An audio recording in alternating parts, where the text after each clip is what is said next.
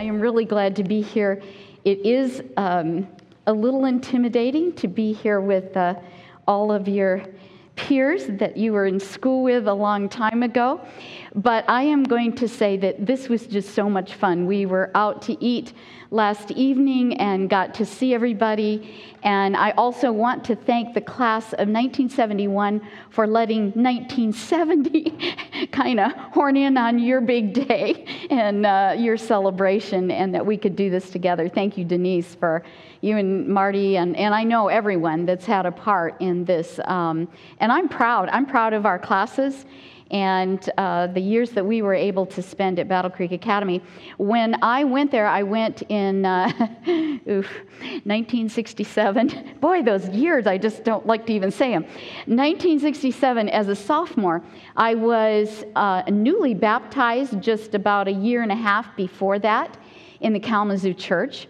And I had gone to the Kalamazoo Junior Academy, my first time in a church school. And then I decided that 3 or 4 or 5 people in a class wasn't what I was used to in public school, so I thought I would come to Battle Creek Academy. And you know, the Lord just worked it out. I rode here with a teacher, Kathy Bird. Now her mother would drive here from Kalamazoo. So my folks would take me early in the morning at 6 o'clock. I think I had to be there at 6 or 6:30. 6 o'clock, I guess. I had to be in Kalamazoo. And then I rode here and then rode back. My folks picked me up, my mom or my dad, and took me home. By the way, from my house to Battle Creek Academy was 45 miles. And so it was kind of a sacrifice. I had to be an early riser, and I was early to bed.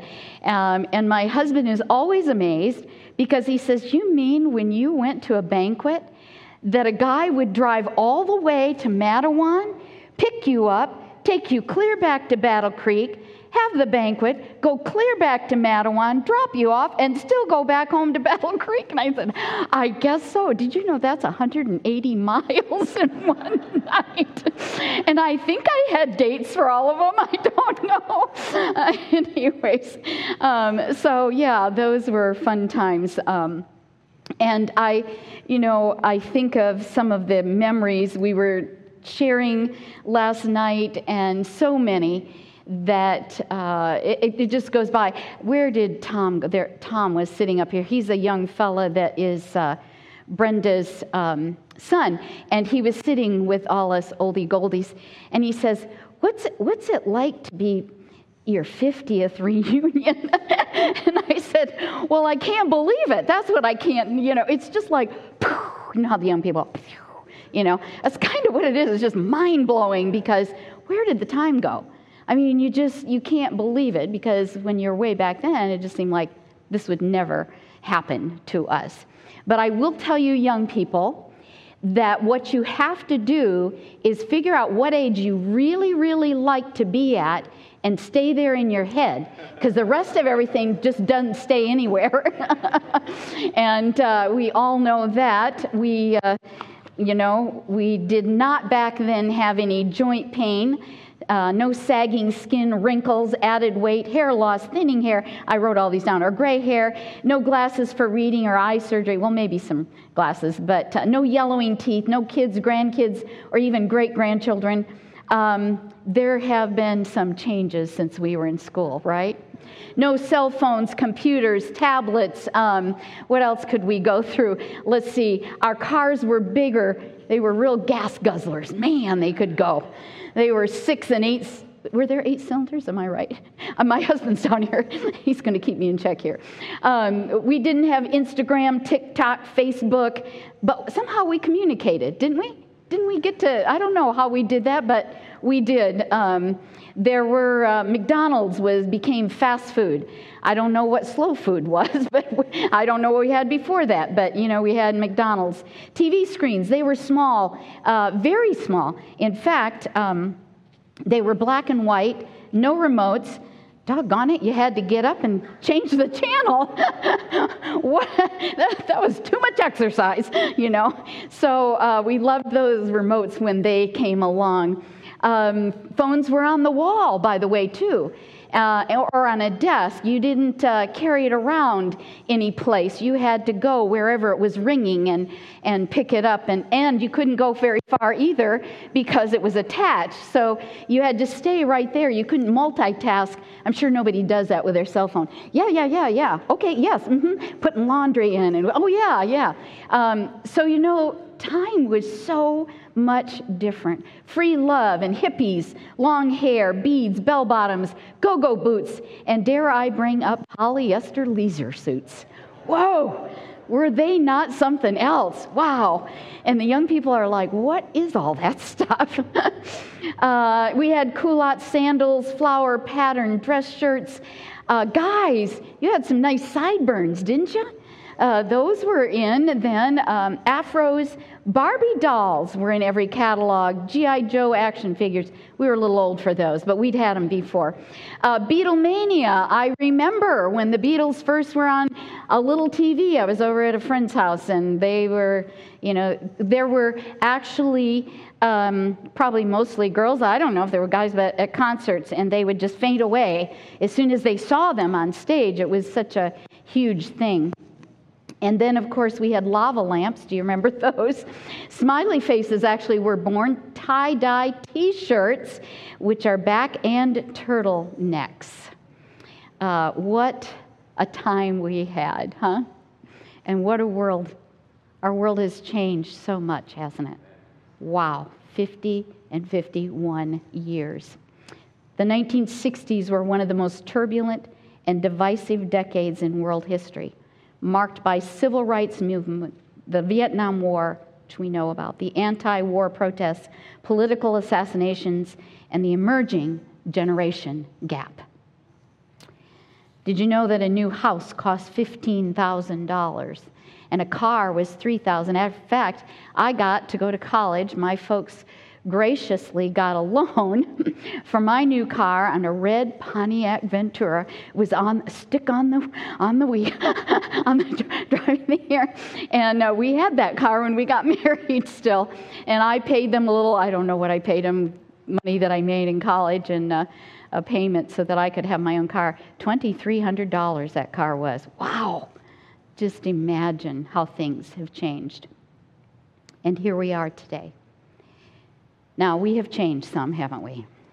We do have a little bit of sagging skin, maybe a few wrinkles that we've tried as women. We get to put the makeup on and, whatever we can do to do a little bit with the gray that might be hidden underneath here.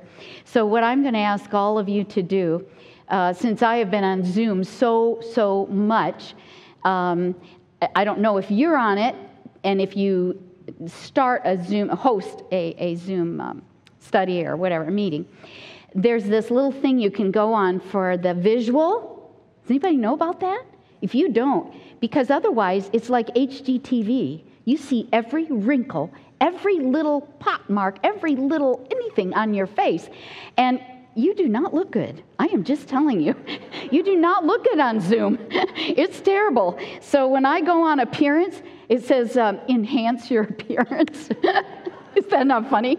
So what do? I take that little bar and I go, you really can't go all the way to it makes you too fuzzy. So they got to at least see your face. So you have to kind of do it about 2/3 of the way, but you look so much better and so much younger. So today, all of you, take that little scroll, your little cursor and just, there we are. We look so much better, don't we? All right. I wish that what I know now, I had known then. You ever said that? And yet it doesn't work that way. You're young. You still got a lot of life ahead of you. My dad passed away when he was 93, but at the age of 90, he had a great friend, Fred McLeod, and his son, Pete McLeod, called me, about a month and a half ago. And Pete says, Gail, I'm just laughing and laughing because we found a card from your dad to my dad, who was also 90. And my dad had said to him, Fred, wow, we're 90. We got so much to look forward to. That was my dad. I mean, he was just always looking forward. Had a lot to look forward to. I wish that I knew then what I know now. because I don't believe that I understood that we were in a war. Kelly last night mentioned that and sang a song about that. We have been in a war for eons, a long, long time. Author Stu Weber in Spirit Warriors talks about when he landed in Vietnam, a very familiar war to us baby boomers. He writes, "When that door swung open, heat and humidity rolled over us like a tsunami. Every pore in our bodies seeped sweat, and the smell was something else, a strange brew of jet fuel, sewage, rotting vegetation, and smoke. It exploded in our nostrils. This was Vietnam. It looked like the depiction of a war zone that you might have seen in the movies. But this was no movie. There were no marching bands, no cigar-chomping John Wayne to welcome us, no swaggering George Patton to fill us with courage, no shouts of, 'Rangers, lead the way!' Just a single, somewhat tired GI pointing to a line of waiting buses, engines running. His message was simple. Thousands of GIs had heard one or another of its variations. Welcome to the war." Let's pray. Heavenly Father, this morning we have come here to celebrate. Celebrate that you have brought us all here. Some are watching via the internet, and we are grateful that we have this opportunity, Lord. But we are also sobered by what is in the world and around the world today. And we know that your coming is soon. And we know that the battle is ramping up. And though we know you won the battle at the cross, we know that the enemy hasn't figured that out yet. But we are so grateful, Lord, that as we dig into your word today, as we look at what love like this looks like, that you will honor your promise to us as we claim Jeremiah 33:3. "Call to me, and I will answer you and tell you great and unsearchable things you do not know." And Lord, there's a lot we do not know. And we ask today that the Holy Spirit will just fill this place, this auditorium, and fill our hearts. In Jesus' name, amen. We all, I take this with me wherever I go now. This is my little picture frame. Now, you may not be able to see up in the balcony, but basically, it's an empty frame. There's nothing in this. Because it represents for you and for me, for each one of us, our picture of God. You see, your picture is different than mine, and yours is different than hers. Or his is different than his over here. We all have a picture of God. Unfortunately, that picture has been dismantled, leveled, knocked down, demolished, marred, eradicated, and almost annihilated by an enemy that is described in the Bible as a roaring lion, a liar who is here to seek to destroy and kill. What has been painted in this picture has been painted and filled by your parents, your pastors, by your friends, by your teachers, by family members, and by the culture, and by movies and social media, and all of your life experiences have been painted in here with your picture of who God is. And yet the enemy, it's almost as if sometimes I take a little marker and just go across it with a marker, because that's what the enemy has done. And so we have to find a way. How do we find out who God is? I used to teach, before last year, COVID, hoping next year I can. I taught 6th grade Bible once a week. I've just enjoyed it so much. 4 or 5 years, I think I've done that. And I wrote on the board every week, and they got, you know how kids can go, "I know, what is this?" Because I had them fill in the blank. God is love. God wants to save me.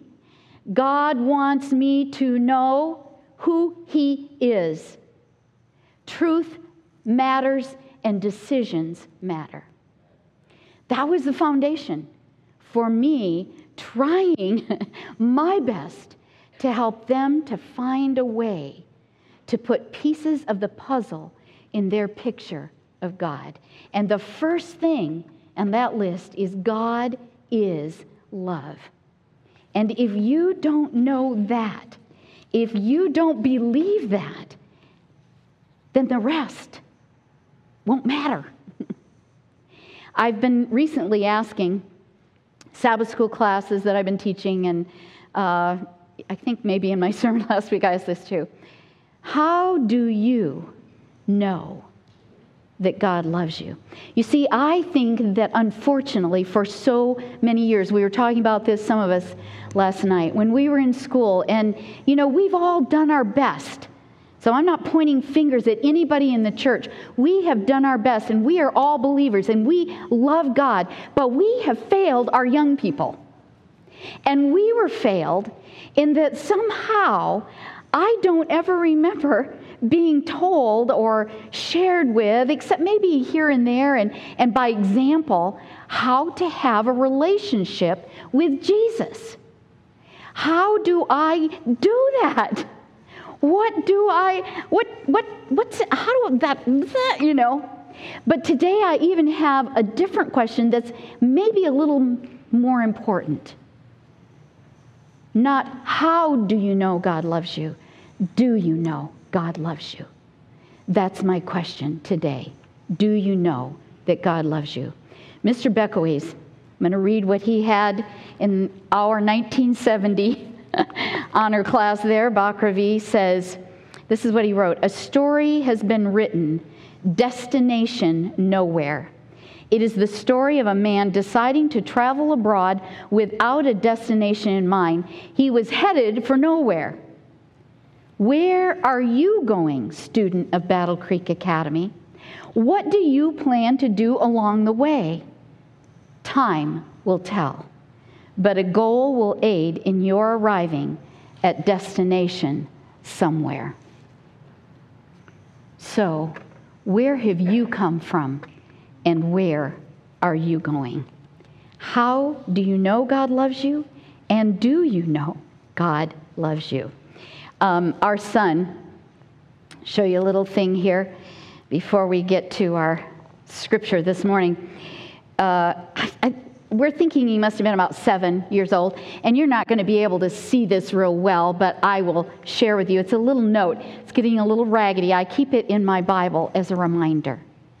And on the front is a heart, and it says, to Mom and Dad, from DJ. We were living in Berrien Springs at the time, in Buchanan, Michigan, and you open it up, and he says, Dear Mom and Dad, I love, underline, and exclamation points in different colors. He forgot the U. I love, and then he at the bottom says, do you love me? Choose one, no or yes. He'd gotten into trouble. He was in just a little bit of trouble, and he was in his room. And all of a sudden, I guess we'd already gone to bed or something, but he slipped this under the door that night since he was stuck in his room. And then he says, return to DJ McKenzie, 2117 Grange Road, Buchanan, Michigan, 49107. Then he put, P.S., just slip under the door. But that question, do you love me? There is not a soul on earth now or ever has been that does not want to be loved. And I'm here to tell you today about a God who loves you more than you can ever imagine or think. He is my best friend. And that's who I want to share with you today. Please turn in your Bibles to Genesis 16. I don't know how much time I've got, but we're going to see if we can get through this. My husband says sometimes I am like a fire hose, and so today I'm going to be one. So just get ready, okay? So we are going to do one of my favorite stories. I actually did a sermon not too long ago. 3 women. How did I say that? Oh, I don't even remember. It was 3 women something, but one God. And this was one of the women, Hagar. Very, very fascinating story, but it is so rich. I actually spent a lot of COVID time in the book of Genesis looking at Abraham and going through, oh my word. If I could have, I would have preached about Abraham, but I really was drawn to Hagar. So this morning we're going to start there with her. And you remember, of course, that Abram, actually at this point, has been given a promise. He's been given a promise that he is going to get 2 things. He's going to get land and he's going to get descendants. And then he's also given it a second time after he leaves the Ur of the Chaldees and he comes to where God wants him to be. And when he gets there, he has a vision, and it's where the animals are cut in half, and they're laid out, and that is a sign of a covenant. When somebody walks through that, and they get to the end, they say, if I don't keep this covenant, you can do that to me. Whoa, it would kind of make you think twice about not going through with something you promised, right? But this covenant was different with Abram, because Abram didn't go through it, and you have to remember that. One of the things that I think we get confused on is that we think that God wants us to be faithful. Does he want us to be faithful? It's kind of a trick question. Okay, maybe I'll do it this way. Are we faithful all the time? No. Okay, that's what I was looking for. No, we try to be faithful. We do our best to be faithful. But you know, can I say doggone it in here? Anyways, doggone it. You know, you're trying so hard not to get upset. My husband knows this. I am a very impatient driver. And it's just like, what is wrong with that person? Why won't they get going? I got to get where I'm on my way. I'm always in a hurry. What is wrong with them? And then I'll go, okay, Gail, just take a deep breath. It's okay. And just, go with the flow. I need to be more like a phlegmatic, like my husband. They say opposites marry, and we did. So he's got so much patience, and I don't. And so, anyways, but you have those moments, and you're like, and then you hear your child in the back going, that idiot driver. You're like, no, I never said that, did I? I did not say that. No, don't ever say that again. Don't say that. That's not nice. You've never been there, but I have. I will admit it. I'm just going to tell you, I have used that word, not recently. I'm doing better. But, faithful. But guess who's not faithful? We aren't. But guess who is? God is. He walks through those dead animals that blood has been shed. 3 times blood is shed with Abraham. And then Abraham. Here, circumcision, and when he takes Isaac up the mountain, blood is shed. Every time the covenant is given to Abram and Abraham, blood is shed. And so that's the setting of this story. He's just been through this vision, Abram has. And it starts in verse 16. Now Sarai, Abram's wife, had borne him no children. Now right off the bat, that tells us that something is amiss. This story is not like they thought it was going to be. Those of us that have lived a longer time now look back, and when we walked across the threshold of Battle Creek Academy and threw our cap and gown back, got our diploma from Mr. Beckowese, and we walked out going, oh, this is what my life is going to be like. But then there's some detours, aren't there? There might be some losses along the way. There may be some mistakes made. There may be some going off road. And it didn't go quite the way that you thought it did. And this is what's happening here. Abram and Sarai have waited 10 long years for the promised son. And guess how old Abram is? He's 85 years old. Sarah is 75 years old, way past the age of talking about a baby, let alone having one, and she was way past the hot flashes stage. I mean, that was far behind her. And by the way, he was way past caring. So there you go. What a pair. Sarai is barren. It's a curse and a humiliation. She is not a mother. And for her, all prospects of being one is impossible. She is desperate to have a child, not just for the sake of being a mother, but to fulfill the promise. God said. He said. He did it in vision. He talked to Abram. He said it. Where is God? God obviously had messed up. He'd forgotten them, or he didn't know how old they were. Since 1,000 years is one day to him. There we go. Since he's eternity past and eternity future, and he forgot. He forgot. Time's been going for us, 85 and 75. Was he sleeping like Elijah later accuses the God of the priests of Baal? Or when Jesus slept in the back of the boat in the midst of the terrible storm? Where was God? In fact, we read here that Sarai blames God. In verse 2, so she said to Abram, the Lord has kept me from having children, from building a family that, by the way, was supposed to be a pretty large one. And if you don't get started when you're going to have as many kids as stars in the sky, that looks pretty impossible, doesn't it, Denise? Yeah. I mean, again, so, like, no, I can't. That does not make sense. So Sarai decides to use a common cultural acceptable way to get a baby in the family. She is going to use a surrogate mother. She tells Abram, I love how this is. She says, so she said to Abram, the Lord has kept me from having children. Go sleep with my maidservant. Perhaps I can build a family through her. The interesting thing is when she says go into Hagar, do you remember Miss Grubbs teaching us English? Do you remember what an imperative is? Go. Or you're not getting any food tonight. I mean, it's an imperative. And Abram, it reminds me so much of Adam. We don't have any voice of Adam when Eve says, take the fruit, you know? And here Abram says, okay, I'll go. And he goes. Mistake number 1, number 2 or 3 down the road. And then he goes to the tent of Hagar. Now Hagar, we have to examine her just a little bit.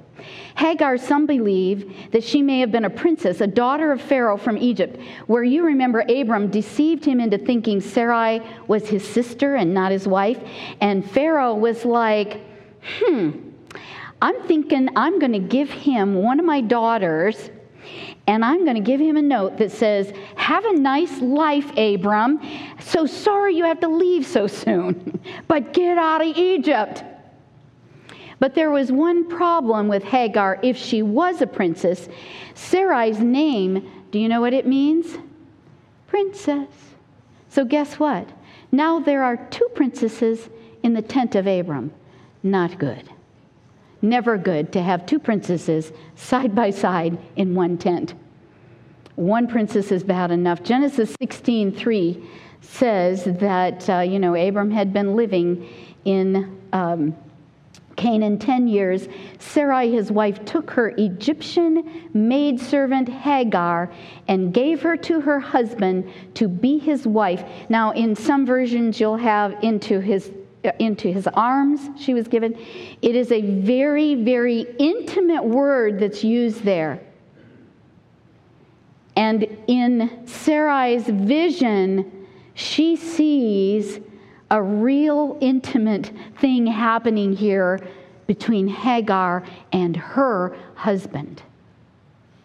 Now I want you to see something that happened there, because first, Hagar is an Egyptian maidservant named Hagar.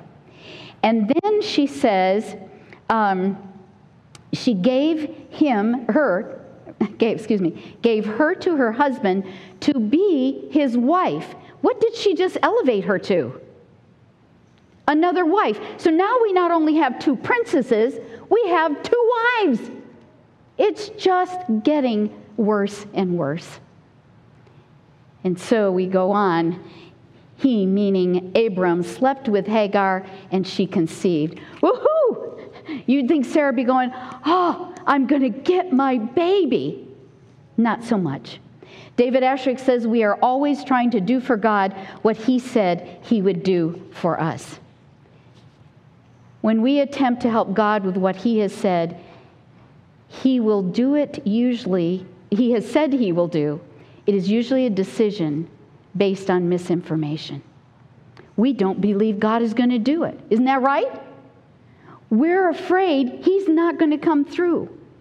What can we do to help him? I'm just going to give you a word of warning. If the thought crosses your mind that you want to help God with what he said he's going to do for you, go take a nap, run a mile, or bake something. Because all you're going to produce is an Ishmael, and that ain't good. We know later in history. So Hagar is first a princess, then a servant, and now a wife. And as if on cue, we know what's going to happen. It's human nature. We can't help it. Hagar begins to mock and despise Sarai. She despises Sarai because she is carrying the promised one. She thinks, well, they all thought. And Sarai can't take it. Verse 5, she complains and she says, you did this, Abram. I'm like, what? I mean, read it. It's right there. I mean, this is like a soap opera. Sarai calls on God and says, well, you're going to have to judge between which of us is worst in this mess. And basically, they're both the same. Both complicit. And Abram throws up his hands and he says, do whatever you need to do with your servant. Oh, no. Now Hagar, the one-time princess, then a servant, then a wife, now becomes a servant again. I have a little upside-down smiley face on my paper right here. And the tables are turned. Sarai despises Hagar. Princess Sarai runs Princess Hagar, wife to wife, out of town. And we find Hagar with a barren soul fleeing to the desert to escape Sarai and the scorn that she has suffered. Hagar with a barren soul flees to the desert to escape Sarai, and she ends up by a well. Women are by a well a lot in the Bible. She's crying in the desert. And verse 7 is one of the most powerful verses in this whole chapter. The angel of the Lord found her near a well. Do you know who the angel of the Lord is?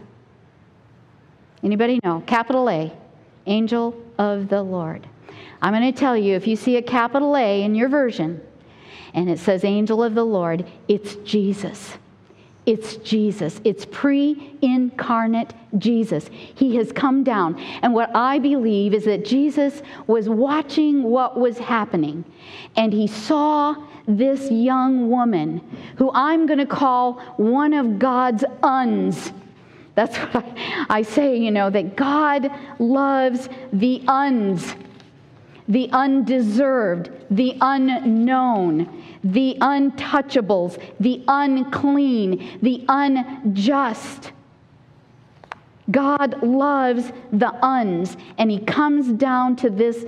Jesus says, I can't stand it. I've got to come down. And he asks her one question, which he says, where did you come from? Where are you going? Does he need to know that? Does God need to know where we came from, where we're going? No, he knows everything. But he asks her that question. In John 8:14, Jesus was accused that he didn't have enough testimonies about who he was. Take this scripture because it's a very important one if you are struggling of where you are and where you're going. Because Jesus looked at those Pharisees and said, I don't need anybody to testify for me. I know where I came from, and I know where I'm going. So we know here where she came from were the tents of Abram, where she was going. It says by the road to Shur, desert of Shur. She was on her way back to Egypt. So there's so many messages here. Our time is kind of just wisping away from us here. So I want to just kind of get to the point of this story that I see. I think that Jesus was saying to Hagar, don't go back to Egypt because I'm not there. You're not going to find Jesus or his love through your work, through your family, through your friends, you're not going to find peace there. You have to do what Pavel Goya says. Pavel Goya said, don't only sing the song, do the song. Turn your eyes upon Jesus. That's where we look. We look at the cross. Don't go back to Egypt, because do you know in the Bible, metaphorically speaking, Egypt are people who do not believe in God.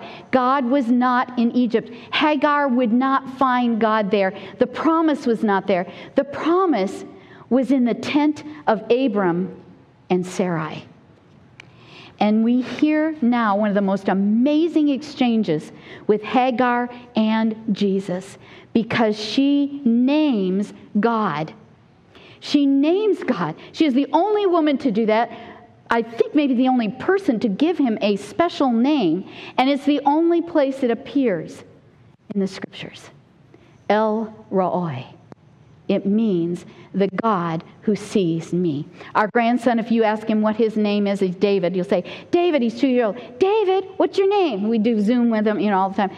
FaceTime. David, what's your name? Tell us what your name is. He'll go, me. No, your name's not me. We don't even know how he came up with it. David, what's your name? Hagar says, you are the God who sees me. And it gets even better because God names her son. It's the first time that before a child is born, is given a name, and it's Ishmael, and it means God hears. Guess what? Guess what he told Hagar? God sees her and he hears her affliction. She had a broken heart, and he found her. Do you know what that word means in Hebrew? It means he took a hold of her. And it also means that something is found that has been searched for. What does Jesus do in Luke 15? Searches as a shepherd for the lost sheep, for the lost coin, and then waits for the lost son. A love like this is only found in Jesus. I call it the upside down kingdom. Do you want joy? He's the only one that can give it. Do you want peace? He's the one that stands up in the middle of the boat, in the middle of the storm, and cries out, peace, be still, to the wind and the waves. Do you want riches? Guess what? He's got streets of gold. And he's got pearls. We talked about pearls today, didn't we, Marty? Pearls. He's got gates, one big pearl. You don't need riches. Do you want a husband? He says, I'll be your husband. I'll take care of you. I will love you with an everlasting love. It won't spoil or fade. It will never stop. It's like a fountain gushing up, old, faithful forever. Do you want a family? He says the barren woman has more children than the mother of many. 1 John 3:1 says, behold, what manner of love the Father has given like this. I will tell you that I've seen God. I've seen God in my marriage. I wish I could tell you some stories there while God has just been so faithful to us. Mike's been in a plane crash, just was in a little accident last fall. Well, it was a big accident, but he's here with me today. God has been faithful to us in our marriage, in my cancer journey when I sat in that chemo chair, not knowing what my future, where I was going. And I knew that God was with me. In my friends, in the retreats I've had the privilege of, wish I could share a bunch of stories about that, in answers to prayer, in my children, in the sunrises, when I walk in the morning, in the love of my parents, the songs that I sing, and the word that I read and believe. I'm going to finish with just a couple more stories, if you'll hang on with me. At Andrews, my freshman year, I got a job in audiovisual. And that job was to take projectors around. Now, we don't have those things anymore, But years ago, remember, another thing that's gone, you had a reel here and you had a reel here. And when you showed a film, you had to take the film from the front and you put it on the reel on the back so it would catch it. It's the take-up reel, right? So one of my first times that I had to do this was to go to the seminary. I was a freshman girl and they had said, watch out for seminary guys. They carry briefcases and they're in a suit. And if you don't want to be a pastor's wife, don't get near them. And so I'm going into a classroom full of all these males. There weren't any females in there at the time, and which probably wouldn't have helped anyways. I was so intimidated. So I got that movie going, and I was sitting there watching the movie, and about halfway through, I get a tap on my shoulder, and he points down on the floor. And I look on the floor, and I'm like, oh my word. I didn't catch it good enough. Guess where the film was? On the floor. I want you to know that if your life has been lived on the floor, God is fighting for you in this war, and He is waiting.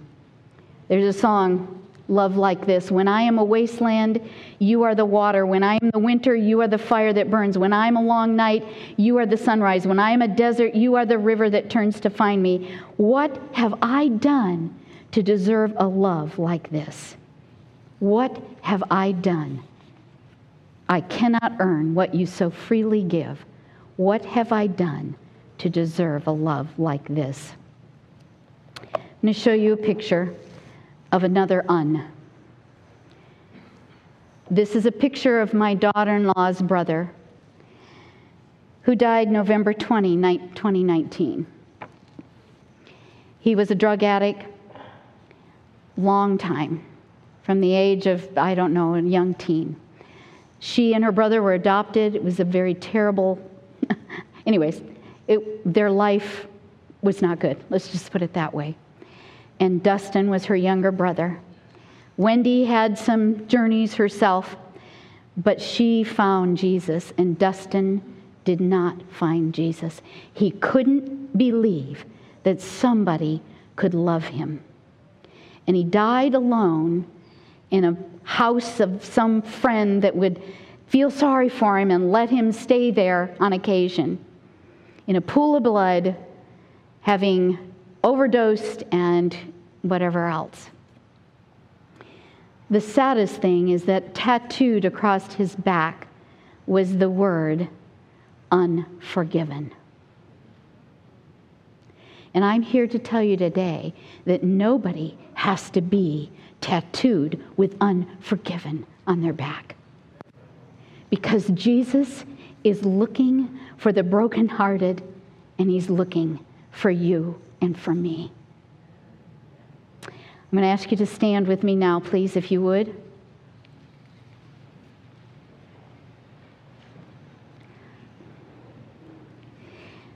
I am going to make a call. And I will tell you, I don't like to make calls, so you know that this is a God thing, because I felt in my heart from when I began my journey in this sermon that I should make a call. Now, don't get nervous. I'm not going to call you to come down front. This is a call that I want you to spend just a few quiet moments between you and Jesus. And I want you to think about His faithfulness and His great love for you. If He could come to a servant, a princess, a servant, a wife, then back to a servant again, and then a fleeing servant, if He could do that and she could see God. Later she says, I have seen God. I've seen His face. That's Jesus. And He wants to do the same thing for you and I. But He says, don't go back to Egypt, because there's nothing there for you. You will not find what you're looking for. So I am going to ask you to stretch out your hands in front of you, please. And I want you to clasp your fists, make a fist. And I'm going to give you a moment of silence for you to talk to Jesus. And when we finish with that moment of silence, I will pray. Bow your heads with me, please.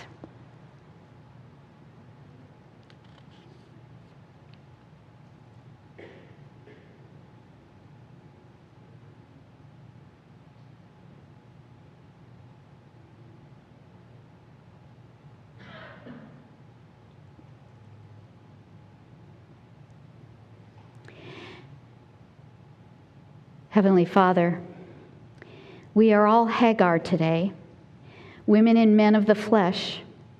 We deal continually with our human nature and we mess up. And then we flee to the desert, Lord.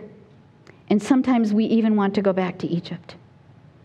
And Lord, we're all Sarais too. We try to fix things when we grow impatient. We think we can help you with your promises. How crazy is that? That the God of the universe needs our help. And Lord, we're all Abram. We're holding a promise. We cannot see how it can be fulfilled for us. We can't imagine how you will make good on saving us. And we listen to the voices in our heads and around us that say it's not possible, so we relent. Yet, Lord, you have chosen us, called us to be where you are, to go back to the tents of Abram and Sarai, two people that you did not give up on. Lord, today I'm calling on you to step into our lives and find us in the desert. Come as a lightning bolt to those on the road to Damascus. Fill our boat with fish and be glorified as we leave our nets and follow you. Please step in for those who are waiting to hear the words, I love you. Speak to them in a gentle whisper. Help us today to delight in you and all that you have done to redeem us. Paul says, you have love that you want to lavish on us. Lord, we mess up, but this morning, we are so grateful that you are the God who sees and hears. And we ask you to take our barren souls, fill them to overflowing with your love and spirit. And this morning we open our hands now, Lord, and we let Egypt go. We want to go where the promised one is. And we raise our hands above our heads in celebration and praise to show you, just like David said, raising the hands to praise who you are. We have nothing to cling to any longer. There is nothing to keep you from us or us from you. Well, I want to thank you, Jesus, my best friend, my Savior, my shepherd. And in the last words of Mother Teresa, Jesus, I love you, I love you. In the name of the one who is our counselor, the Prince of Peace, the King of Kings, and the Lord of Lords, and is precious to us, Jesus. Amen and amen. I want to read one last thing to you because it is my message to you today. This is my granddaughter when she was in 3rd grade. She had to fill this out, this paper. I like, but the most important thing I want you to know about me. She said, I like when it's raining because when it's done, I like to look for turtles. And I like to make tents in my room, and when I'm done, I play in them.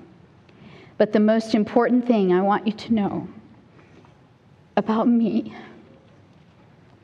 is that I want to follow Jesus, and I want to go to heaven. And I want to see you there, every class member, every member, everyone who's willing to say yes to Jesus, to the God who sees and hears. And you will know where you're going then. Thank you.